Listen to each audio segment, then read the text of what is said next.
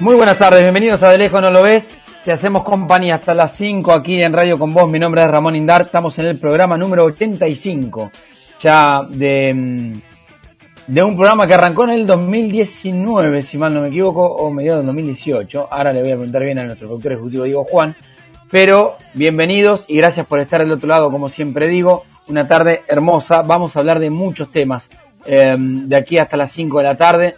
La verdad es que se van dando noticias minuto a minuto prácticamente, con una destacada obviamente que es la asunción de Biden en los Estados Unidos. También nos vamos a referir mucho más a lo que es la asunción de Luis Arce aquí en Bolivia, acá cerquita, después del golpe de estado que tuvo el MAS y una elección que lo volvió a poner en el poder a un personaje distinto, el que es Evo Morales. Vamos a hablar de eso obviamente, pero también vamos a estar en la agenda de la República Argentina. Hay bastantes cosas que se dieron esta semana. Es cierto, el presidente Alberto Fernández está en Bolivia, va a volver mañana a la Argentina, pero hay una agenda económica que es ineludible. Si bien hubo una suerte de, entre comillas, calma por el dólar, bienvenido sea, con Martín Guzmán ya directamente empoderado. Vamos a hablar de la reunión con AEA y algunos puntos más de lo que puede llegar a suceder la semana que viene.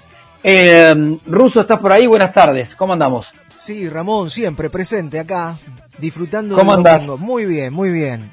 Bien. Con un clima súper agradable, ¿no? 25-9, despejado, mucha gente en la calle.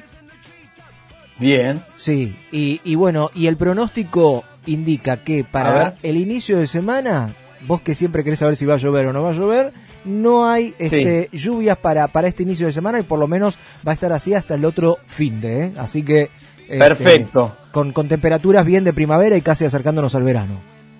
Bien, y antes de saludar a Facu, Russo, ¿a dónde se puede comunicar la gente para que ya lo vaya sabiendo? A través de nuestro WhatsApp 15 53 79 89 90, 15 53 79 89 90. Perfecto, 3 de marzo del 2019 el primer programa. Gracias, Diego, por avisarme. 3 de marzo, mirá vos, ya más, casi 2 años. Bueno, fue todo un recorrido. Facu, buenas tardes, ¿cómo andamos? ¿Cómo andás, Indar? ¿Todo bien? Bien, Sonati, ¿de qué vas a hablar hoy? Bueno, estabas hablando del dólar. En la Argentina se habla mucho del dólar, de la deuda, de la inflación, pero pocas veces se habla de algo central, que es la inversión. Así que vamos a tratar de repasar un poco qué está pasando con esa variable que es central para el crecimiento. Perfecto. Y en el medio de esta frase de Larry Fink de BlackRock, que sigue siendo candidato a manejar el tesoro con la gestión de Biden. Así es el gran candidato a manejar el tesoro, secretario de Tesoro de los Estados Unidos de la administración Biden. Me cuesta muchas veces entender cómo se mezclan los intereses, o sea, de privado a público, de público a privado. No digo que esté mal, la verdad que no lo termino de entender. Me llamó la atención en la semana cuando me comentabas, después vamos a escuchar la frase de Fink, pero sí, me llamó la atención. Ni más ni menos, exactamente, es ni más ni menos la cara visible de BlackRock, el mayor gestor de fondos de inversión del planeta. Así que sería un gran pase de la actividad privada al sector público. Perfecto, bueno, ya tenemos todo el panorama abierto. Todo esto tenemos que contártelo hasta las 5. Obviamente ya empieza a correr el reloj. Intentamos resumir todo lo que pasa en la semana, y si bien a veces vamos medio a las apuradas, también nos detenemos en algunos 2-3 puntos importantes. Dicho eso, bienvenidos y arranquemos nomás, dale. De lejos no lo ves, con Ramón Indart. Hasta las 5. Radio con Vos. 89.9. Somos radio. Somos vos.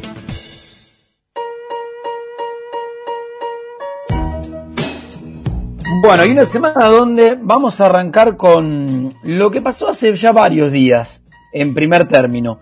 Daniel Rafecas es el candidato a la procuración del gobierno nacional, eso decíamos en enero, un cargo importantísimo, jefe de fiscales, ni más ni menos. Hoy hay un procurador interino, que es Eduardo Casal, y que, como suele pasar con cada procurador, lamentablemente los nombres son más importantes que las instituciones, y así como el kirchnerismo volteó a Rigui cuando investigaba Vudú, después Macri presionó y sacó a Gil Carbó, ahora es el momento de sacar al procurador, al interino, que es Eduardo Casal. Bueno, y Rafecas era el candidato nacional. Era, digo yo, porque hoy queda más que claro que es el candidato de Alberto Fernández y no del kirchnerismo.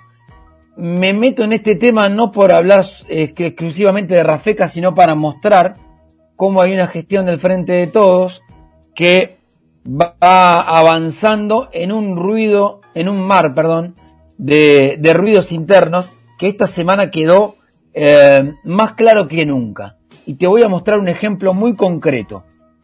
Cuando el kirchnerismo en el Senado, con Cristina Fernández a la cabeza, empezó a hablar de la procuración, hablan del cargo de procurador y no hablan del pliego de Rafecas, es decir, no avanzan con el nombramiento, a pesar de que, por ejemplo, Elisa Carrió dijo, ¿saben qué? Denle para adelante con Rafecas que Juntos por el Cambio lo vamos a votar. Bueno, y como había ruido con esto, el miércoles María O'Donnell entrevistó a la ministra de Justicia, Marcela Lozardo, que es una dirigente que compartió estudio jurídico con Alberto Fernández, es decir, sí responde al presidente. Dijo Lozardo que Rafecas era el candidato, y fíjate cómo marca y dice, esperamos que el Senado acompañe en este audio el corte número 2, que lo vas a escuchar a continuación. Mirá. Es el candidato que presentó el presidente de la Nación, y es el candidato Daniel Rafecas, y esperaremos que el Senado acompañe al candidato, obviamente.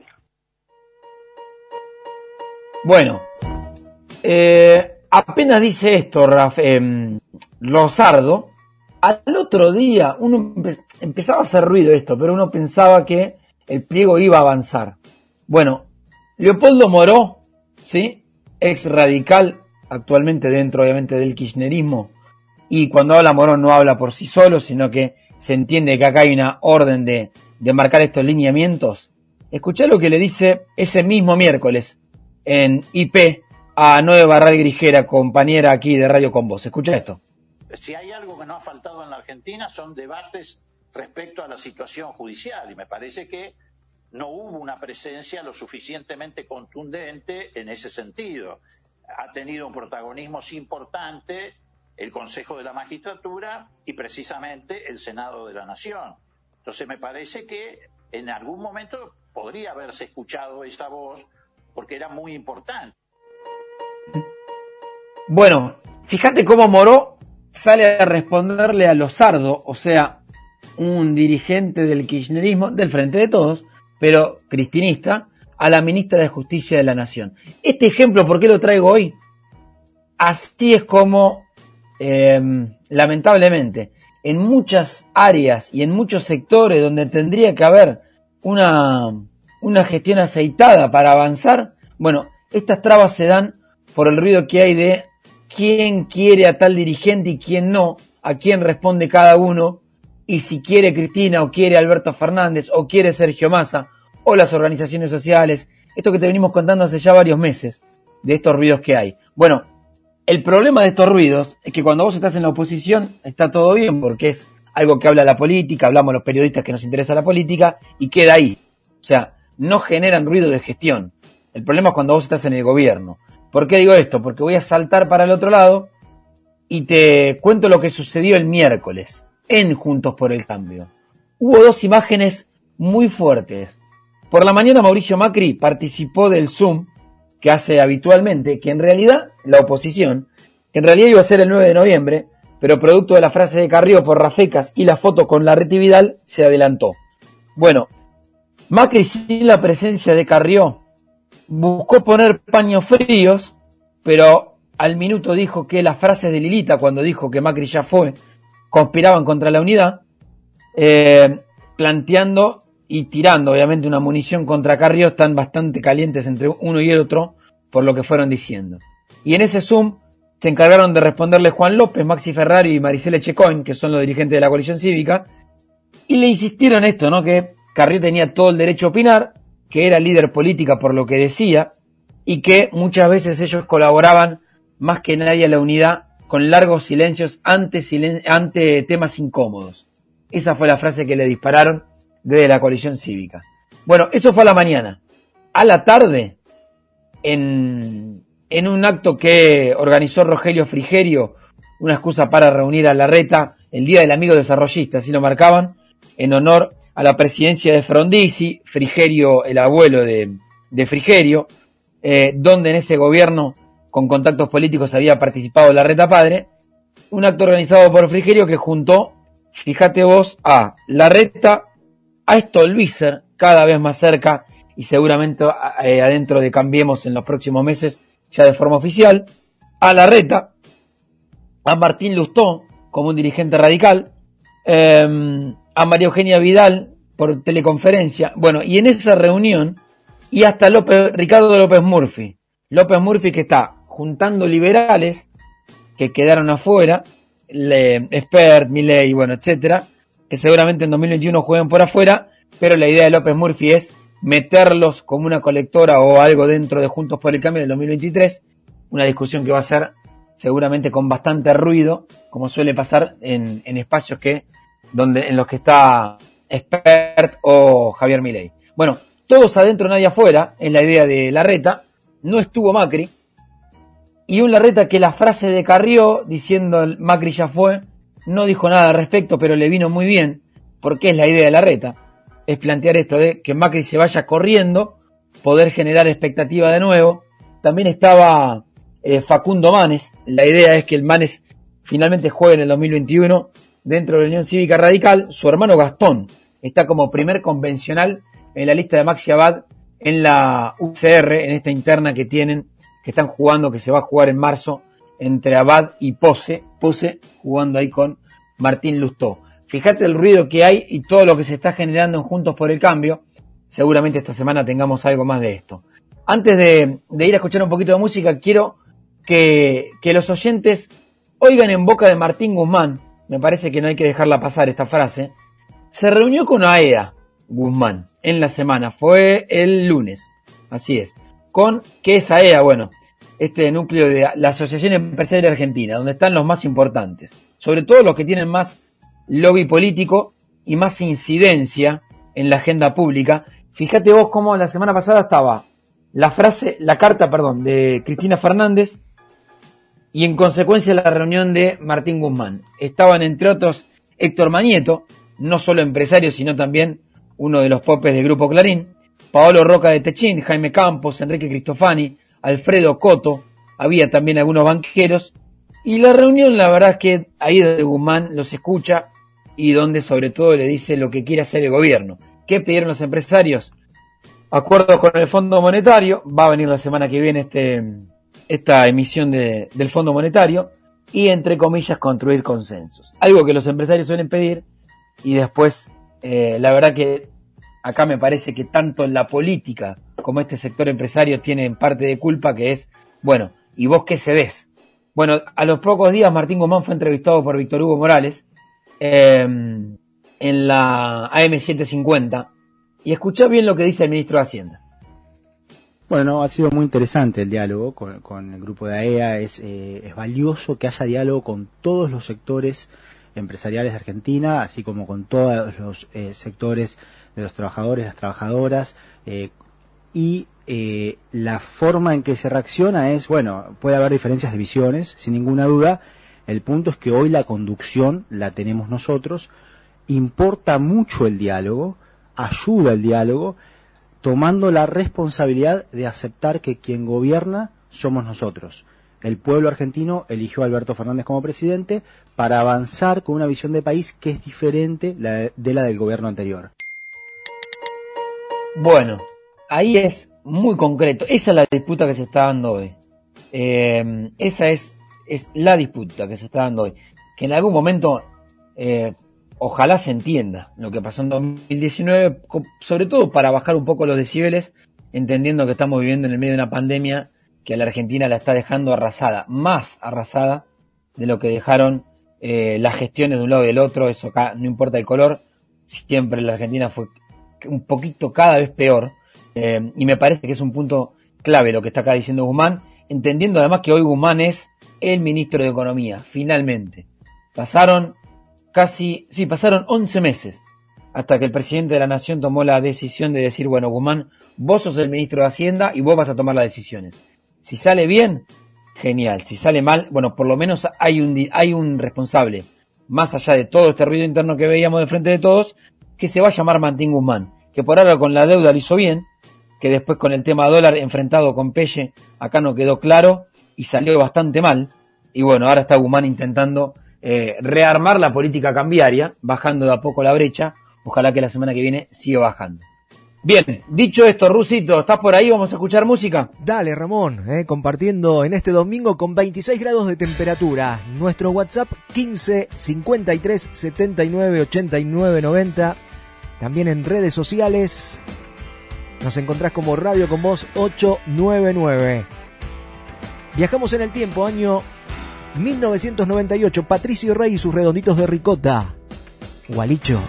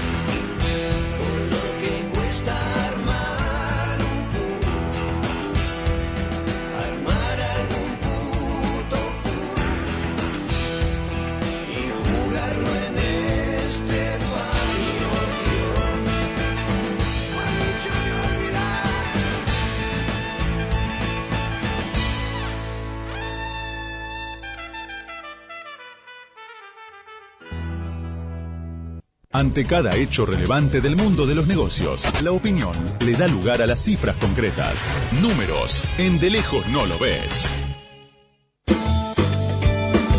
Bueno, muy bien, señor Facundo Zanatti. Vamos a hablar entonces, factor inversiones a la hora de crecer. Esa era la venta que me dabas más temprano.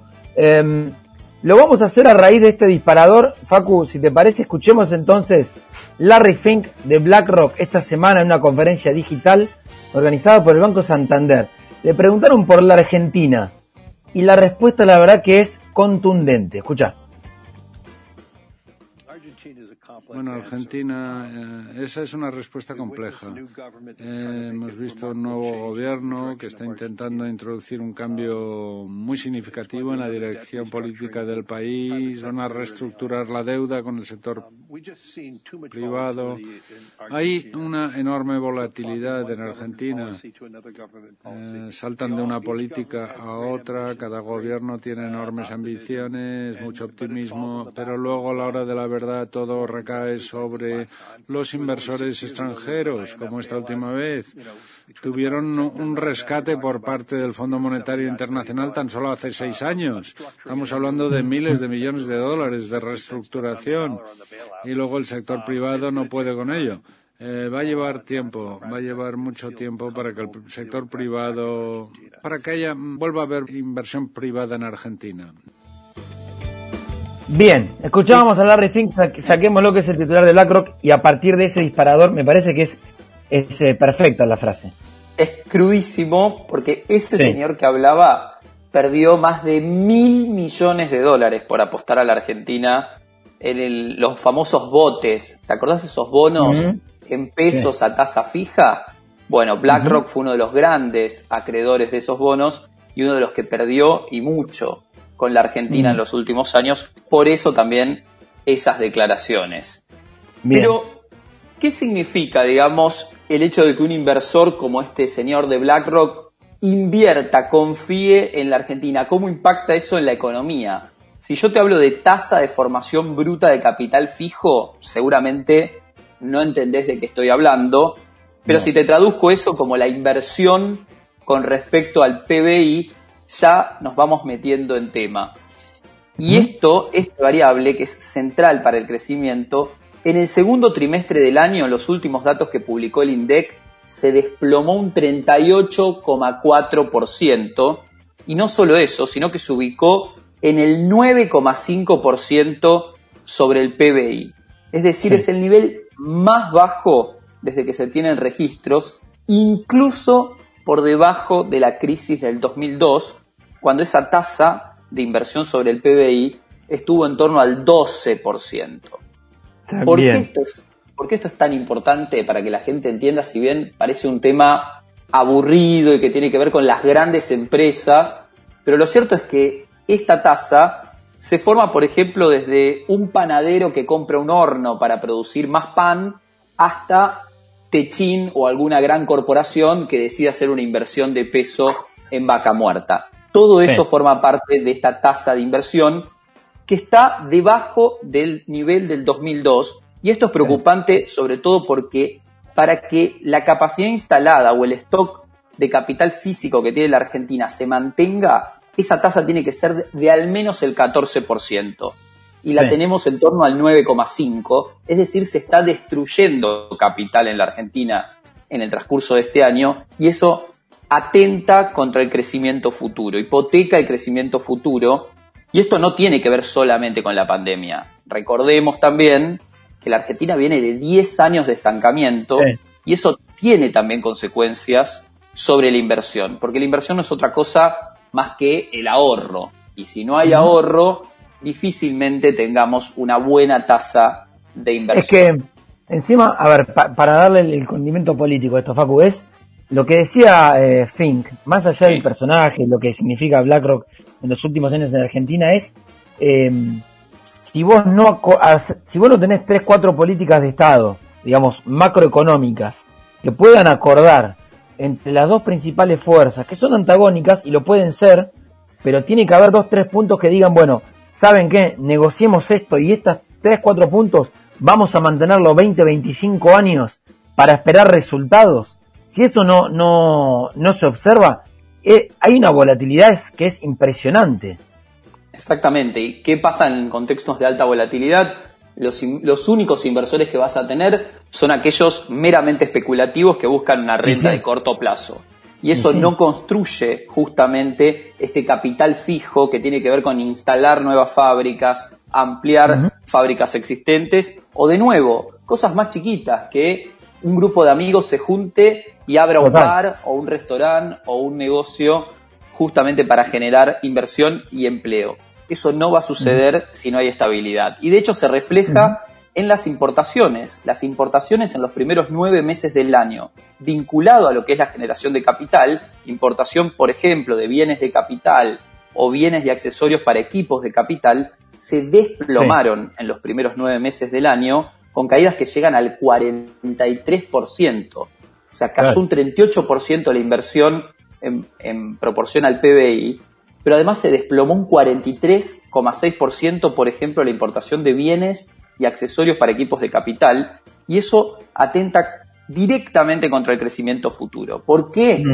Porque si bien la Argentina siempre tuvo un promedio de inversión sobre el PBI del 18-20%, lo cierto es que todos los economistas coinciden a nivel global que para que un país se desarrolle de forma sustentable en mediano y largo plazo, necesita tasas de inversión del 25% del PBI para crecer a tasas del 3-4% anual. Si Argentina no logra romper ese techo, no logra no solo volver a los niveles del 18-20% promedio, sino que subir al 25% anual, está muy complicado el crecimiento de largo plazo de la Argentina, y entiendo que estos tipos de inversores que están en todo el mundo, que miran el tablero global, ven esto, observan esto, y por eso Larry Fink dice, va a pasar mucho tiempo para que volvamos a confiar en la Argentina y hacer inversiones desde el sector privado. Pero es que ahí también vamos a lo mismo, el problema económico que termina siendo en la Argentina todo el tiempo un problema político. ¿Viste? Es un arrancar de cero de medidas que van y vienen, que trascienden gestiones, porque es, como vos decís, hace ya 10 años que la Argentina no crece. O sea, estás agarrando gestión Cristina, gestión Macri. Bueno, ahora yo siempre soy de los que piensa que hay que tener una cuota extra de paciencia con el presidente actual. En primer lugar porque estamos en pandemia, pero hay cuestiones de la economía que no tienen que ver con la pandemia y que no se terminan de resolver, que es lo que contábamos más temprano sobre Guzmán. Lógico. Yo creo que más allá de los hechos, que es lo que también pedía este señor de BlackRock, que en los hechos Argentina, si bien hay gobiernos con muy buenas intenciones aparentemente, en la práctica eso no sucede, no se ejecuta, ni siquiera desde lo discursivo, porque el gobierno de Macri obviamente tuvo un discurso completamente opuesto al que está teniendo el gobierno de Alberto Fernández con respecto a las inversiones, y tampoco llegaron esas inversiones en el gobierno de Macri. Y ahora, mucho menos desde lo discursivo se atrae ese tipo de inversión. Recordemos que hay tanto ruido. Dale, te escucho. No, y recordemos que no hay que buscar tan lejos esas inversiones. Los argentinos tienen muchísimo dinero ahorrado, muchísimo dinero fuera del sistema formal. Y cuando digo muchísimo, estoy hablando de 5 veces las reservas del Banco Central. Estoy hablando de 200.000 millones de dólares que están en cajas de seguridad, que están en cuentas en el exterior, o que están simplemente en el colchón o en la caja que tiene detrás del placar cualquier vecino en la Argentina que ahorró dólares a lo largo de su vida. Bueno, se puede cambiar la tendencia. Respecto a eso, ¿cuánta gente uno conoce que tiene un ahorro de $50.000, $100.000, que tuvo alguna venta inmobiliaria y demás, y tienen los dólares? Y desde el 2018, que esto está en una vorágine tal que la verdad que nadie se anima a invertirlo en algo, en un bien de capital, en una inversión concreta y real, porque estás esperando a ver cómo se acomoda, pero no se termina de acomodar. Todos están especulando de qué tanto va a subir, porque no es el momento de desprenderse de los dólares, o si compro algo, quizás me estoy adelantando demasiado porque va a bajar de valor en dólares en los próximos meses, y eso genera un estancamiento en lo que tiene que ver con las transacciones muy visible. Pasa en el sector inmobiliario, pasa en otros sectores de la economía, pero está claro que esta situación de estancamiento que tiene la Argentina desde hace 10 años atenta directamente lo que tiene que ver con la inversión, y por lo pronto también lo que tiene que ver con el crecimiento futuro. Y es un problema que evidentemente todavía ningún gobierno logró resolver. Clarísimo, Facu. Nos reencontramos entonces el domingo que viene, si te parece. Así es. Dale, un abrazo, Rusito. Acá estoy, Ramón. Bien. Repetime, por favor, la vía de comunicación y ya seguimos, dale. WhatsApp 15 53 79 89 90, 15 53 79 89 90. Nos encuentran también en las redes sociales, como Radio Con Voz 899. Bien, perfecto. Bueno, recordemos que ahora en unos minutos vamos a hablar con una diputada saliente del MAS. Asumió esta mañana Luis Arce, visiblemente emocionado, lágrima tendida tenía el presidente actual. Ya vamos a hablar con ella para ver cómo se está viviendo esta jornada histórica en Bolivia. Escuchamos un poquito de música antes, Russo. Dale, Ramón, perfecto. La banda de Jim Morrison. The Doors. Break on Through. You know the day destroys the night. Night divides the day. Try to run, try to hide. Break on through to the other side. Break on through to the other side. Break on through to the other side, yeah.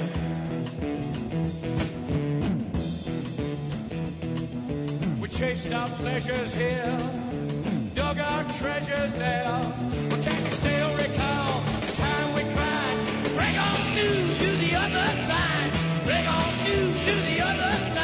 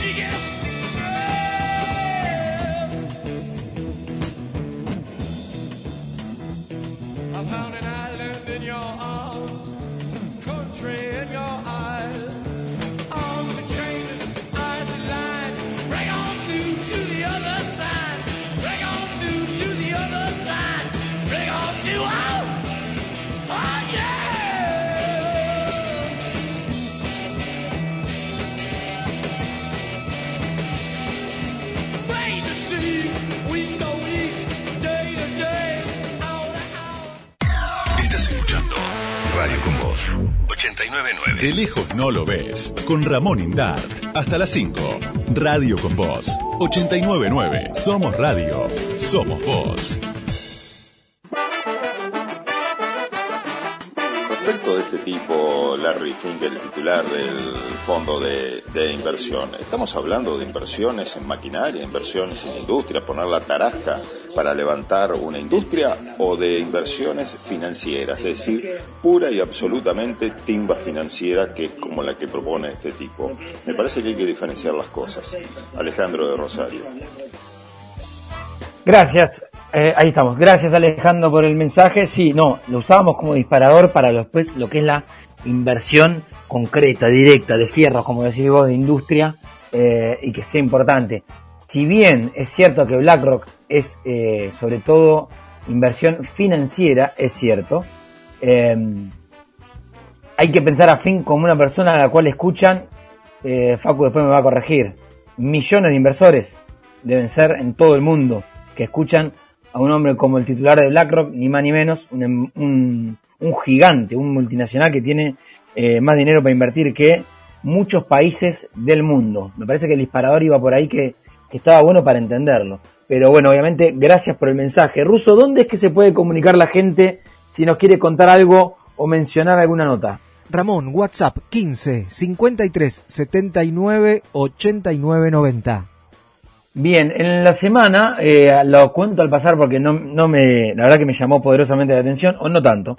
Saben que se está intentando aprobar la ley de etiquetado frontal de los alimentos, que es una ley fundamental para la nutrición, para que nos alimentemos bien. Básicamente son imágenes muy concretas con un texto en blanco y negro que en cada paquete que vos compres, de galletitas, de yogures, lo que sea, que te va a decir si tiene exceso en grasas, en azúcares, sobre todo para que sepamos lo que consumimos y no tengamos que ver el etiquetado de atrás, que obviamente nadie entiende nada a menos que seas nutricionista. Bueno, se aprobó en el Senado y la semana pasada se giró a la Cámara de Diputados. Y en el Senado hubo un debate muy fuerte, solo votaron en contra 2 legisladoras tucumanas, una del peronismo y otra de Juntos por el Cambio. En Tucumán está la mayor inversión de empresa azucarera, del negocio azucarero, digo bien. Y hubo mucho lobby de la Copal, fuerte lobby para frenar la ley.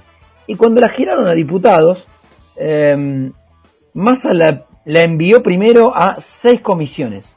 6. Eso en la práctica significa que la ley se va a trabar. O sea, querían trabar la ley. Parece que hubo algún que otro llamado del Senado, hubo bastantes discusiones dentro del Frente de Todos y finalmente quedaron en 3 comisiones. Así que eso es una buena noticia. Quedó en Legislación, Acción Social y Salud Pública y Defensa del Consumidor. Me contaba un senador de la oposición, de Juntos por el Cambio, me contaba que la Copal había hecho bastante ruido para frenar la ley y este senador me dice, por suerte entre nosotros y el PJ pudimos trabajarla bastante bien. Y me parece que es bueno destacarlo eso también porque cuando se labura bien por una ley que es, ya te digo, importante para todos nosotros. La semana pasada hablábamos con Fío Vitelli, nutricionista, que nos contaba la importancia de la ley. Está bueno remarcarlo.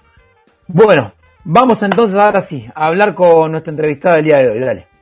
La semana tuvo mucha información. Los protagonistas de la noticia te la cuentan en primera persona.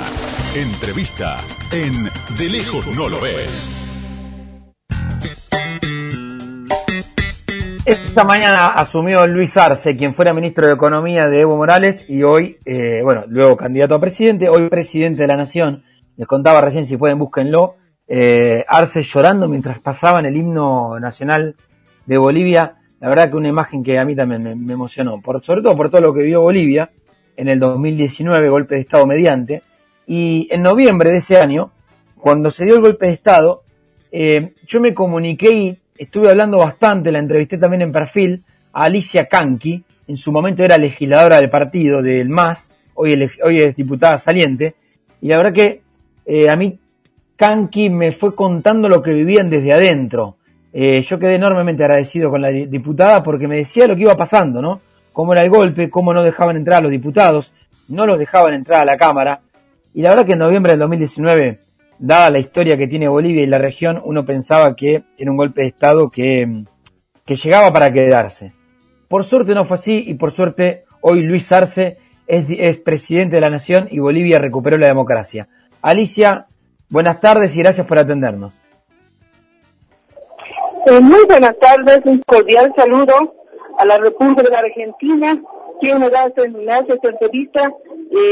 Debo también saludar a todos los hermanos bolivianos quienes también seguramente ya en la República de la Argentina, bolivianos que están festejando por la recuperación de nuestra democracia.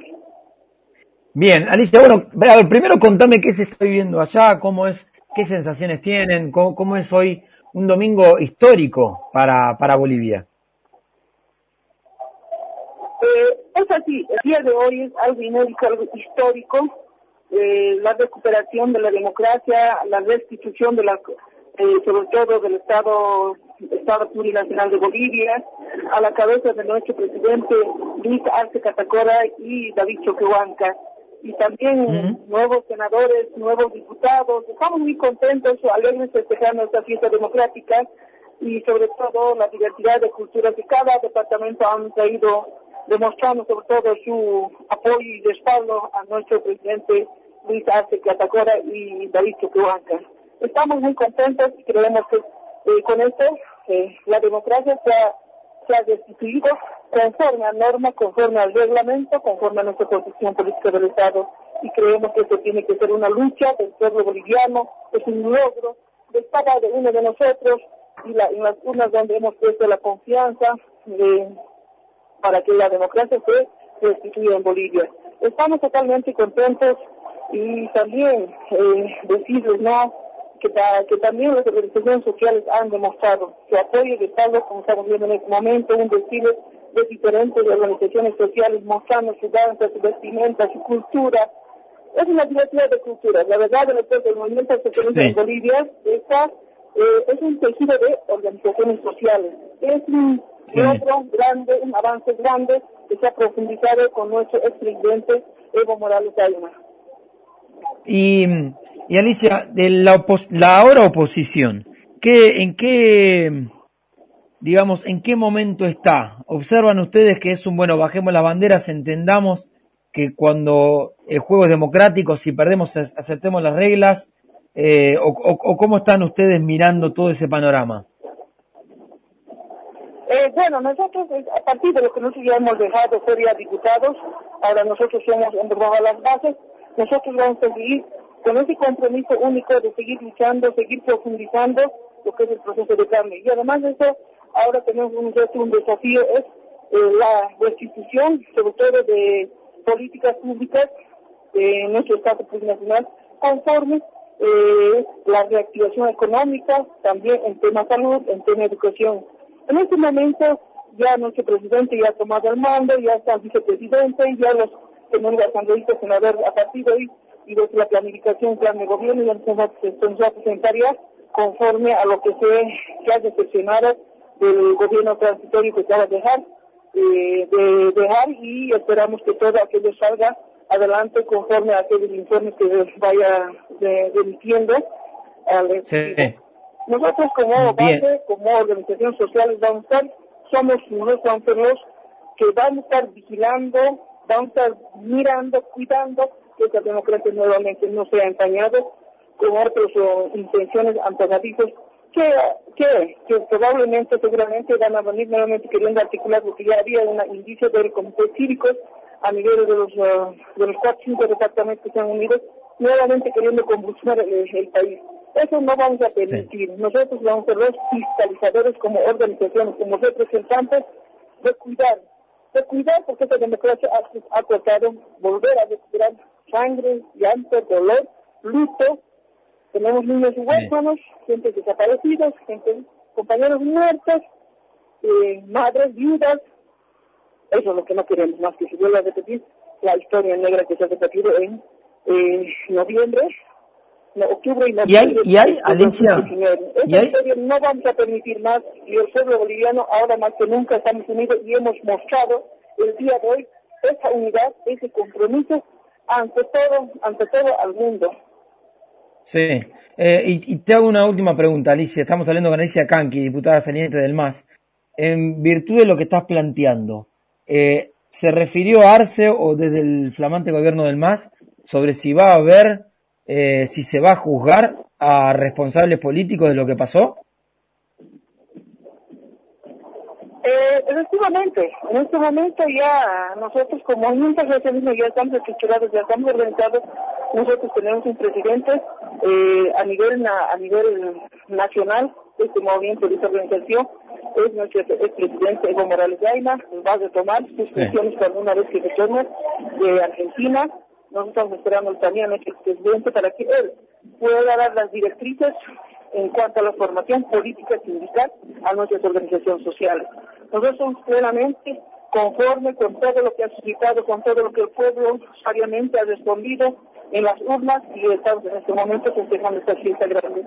Yo estoy muy contento y por todo aquello y por el respaldo, apoyo sobre todo de la República de la Argentina, de Buenos Aires, desde allá, desde sus presidentes, vicepresidentes que nos han ido apoyando, nos están dando. Gracias a todo ese apoyo, un estímulo que nos ha hecho que también, que nosotros no estábamos huérfanos, sino teníamos también hermanos países que nos han apoyado para que se destituya la democracia nuevamente en el Estado plurinacional. Muy agradecidos a la República de la Argentina, nuevamente recalco que en este agradecimiento no solamente de personas, de muchos de nuestros hermanos que de acá de Bolivia, siempre estamos siempre agradecidos por toda esta labor solidaria que ha realizado. Bien. Alicia, muchísimas gracias por la comunicación, felicitaciones y ojalá que esta vez sea para que dure muchos años la democracia y no vuelva a haber una irrupción a las instituciones de esta manera. Alicia Canqui, diputada saliente del MAS, actual coordinadora de la departamental de la Comunidad Libertad y Soberanía de Chuquisaca.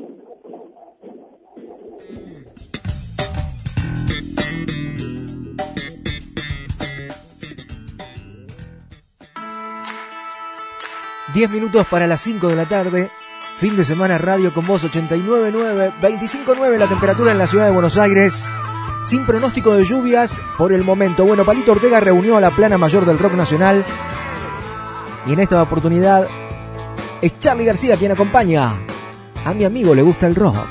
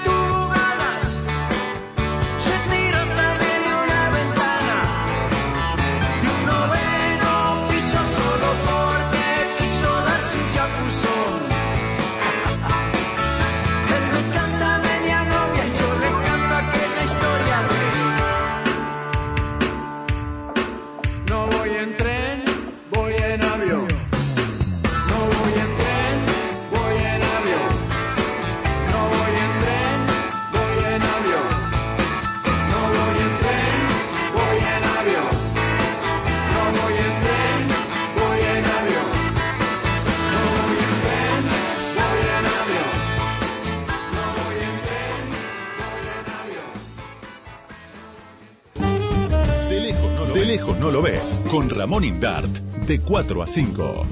Radio con Vos, 89.9. Somos radio, somos vos.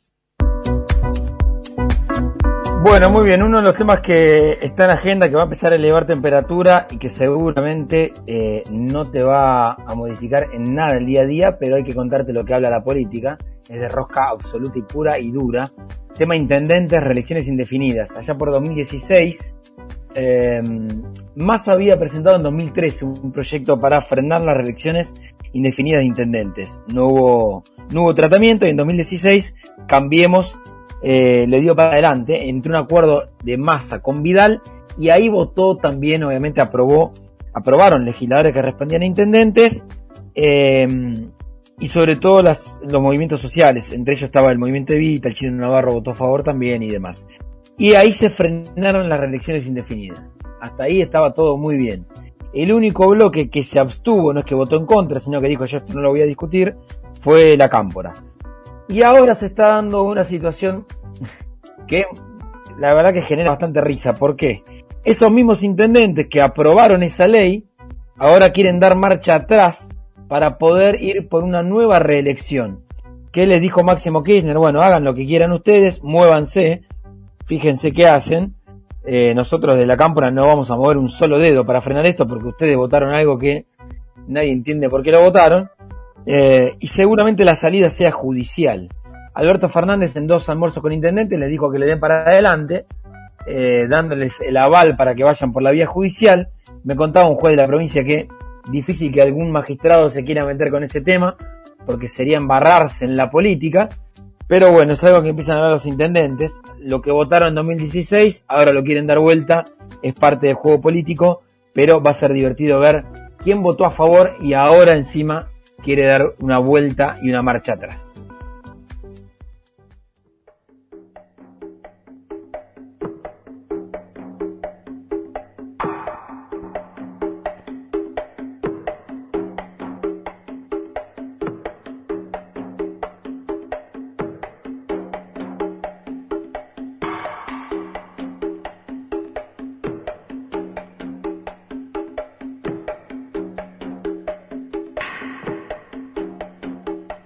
¿Cómo no viste la hora de los hornos? Esa pregunta a muchos cuando arrancábamos la facultad nos hizo quedar en ridículo. Estábamos entrando a los pasillos de la Universidad de Sociales y me incluyo, no había visto yo la obra maestra de Fernando Pino Solanas. Ese ruido que escuchabas detrás, si viste el documental, un documental que a todo aquel que le interese la historia y la política argentina tiene que ver, es imprescindible. Ese sonido que estás escuchando detrás es el arranque del documental, que dejó una huella fundamental para varias generaciones, a los que nacimos en democracia y terminando el siglo XX, nos mostró de qué se trataba el violento siglo XX que tuvo la Argentina, un mensaje cargado de furia para mostrarnos la violencia que había en nuestro país, la represión constante sobre las masas y una situación desesperante.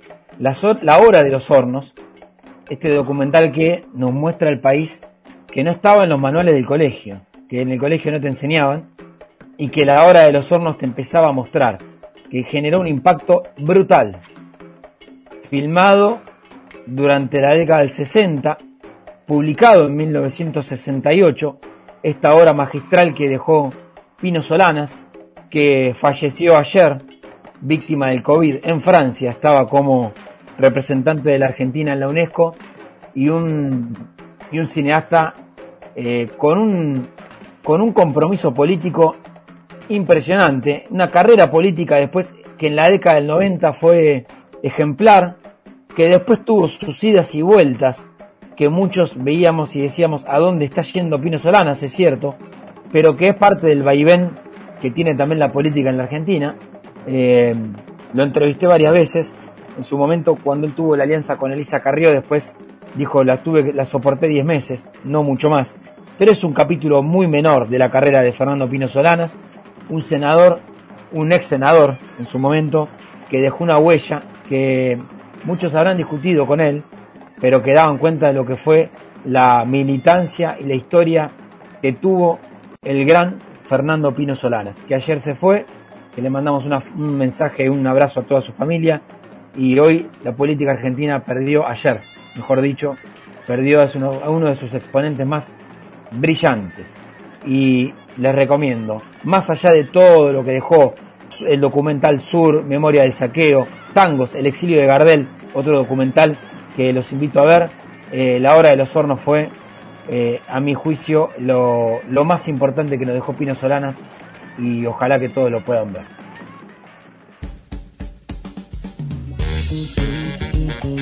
Y ahora sí, momento de agradecimientos antes de que sean las 5 de la tarde y te quedes con Soledad Largui en la operación técnica, Carlos Rodríguez, en la locución el ruso Pavlovich, producción Joaquín Eguía Seguí y en la producción ejecutiva Diego Juan. Gracias a Vocación, a la productora por la oportunidad y a Radio Con Vos por la libertad para hacer este programa. Quédate con Soledad Largui y nosotros nos reencontramos el domingo que viene a las 4 de la tarde. Mi nombre es Ramón Indart y muchísimas gracias por escucharnos. Buen fin de semana y nos reencontramos el domingo que viene. Chau. Fue una producción de Vocación.